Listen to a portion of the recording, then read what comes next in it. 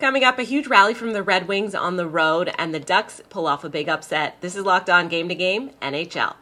Every game, every team, every angle. Locked On Game to Game, your team every day.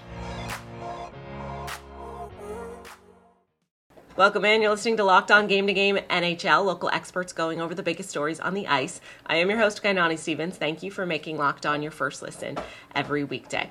After allowing 4 goals in the first period, Detroit clawed their way back through the rest of regulation, then they won things in overtime in Pittsburgh. Locked On Red Wings talks over the comeback, while Locked On Penguins talks about what went wrong. The Detroit Red Wings complete the comeback, beating the Pittsburgh Penguins 5-4 in overtime. And when I say it was a comeback, they were down 4-0 at the end of the first period. They allowed 4 goals on 12 shots in the first period. They pulled their goaltender, replaced him with Magnus Hellberg, getting just his second game as a Detroit Red Wing this season. And he made 19 saves on 19 shots against. The second period, they just turned it all around after what was a flat first, their first game in a week. But they just absolutely turned the Jets on. They ended up finishing the game with 46 shots on net. Casey DeSmith left it all out on the ice for the Pittsburgh Penguins, but the Red Wings were relentless in periods 2 and 3. Goals from Dylan Larkin on the power play, Joe Veleno, Jonathan Berggren, David Perron on the power play, and then Jake Woolman gets the overtime winner and hits the gritty. So it's going to be an exciting game to recap, so stay tuned for Locked On Red Wings. So, yeah, that just happened for the Pittsburgh Penguins tonight. A 4-goal blown lead to the Detroit Red Wings. They lose 5-4 in overtime. Hey, everyone.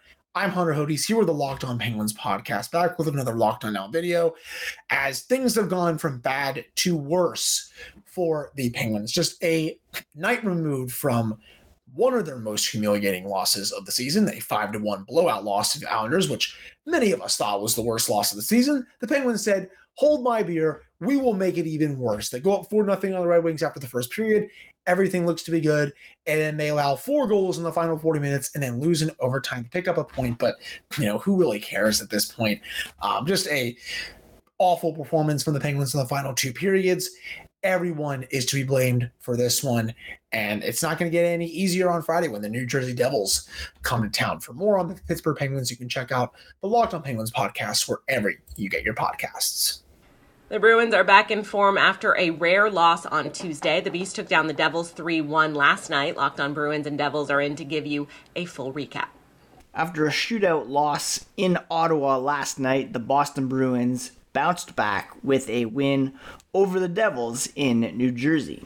This is Ian McLaren, host of Locked On Boston Bruins, and the Bruins got goals from Trent Frederick, the game winner from Patrice Bergeron, and an important insurance empty net goal from former Devil Pavel Zacha to secure the win. Linus Ullmark standing tall in net once again, improving his season record to 21-1, which is just insane in today's NHL.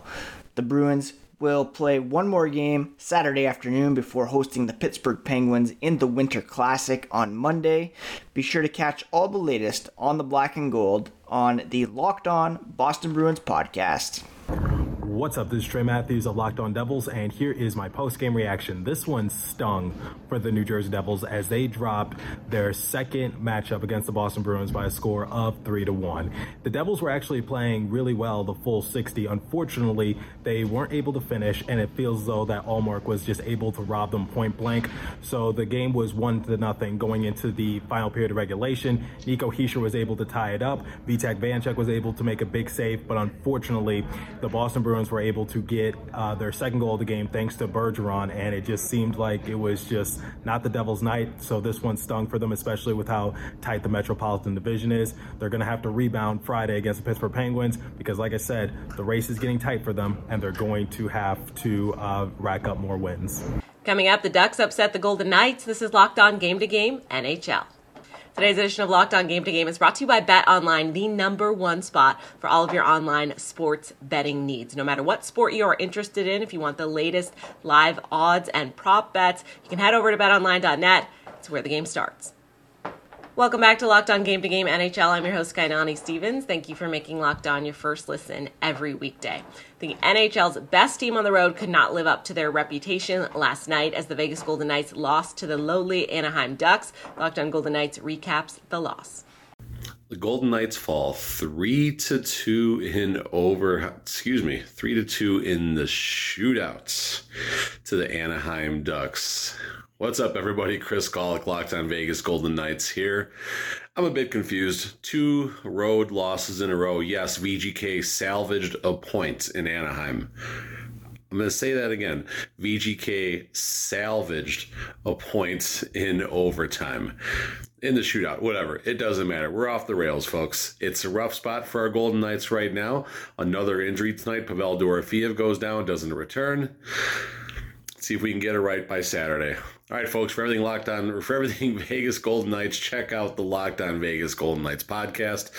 Might have to hit some of that gold bar back there. I don't know. We'll see. All right, folks, thank you very much. Chris Golick, Locked On Vegas Golden Knights, your team every day.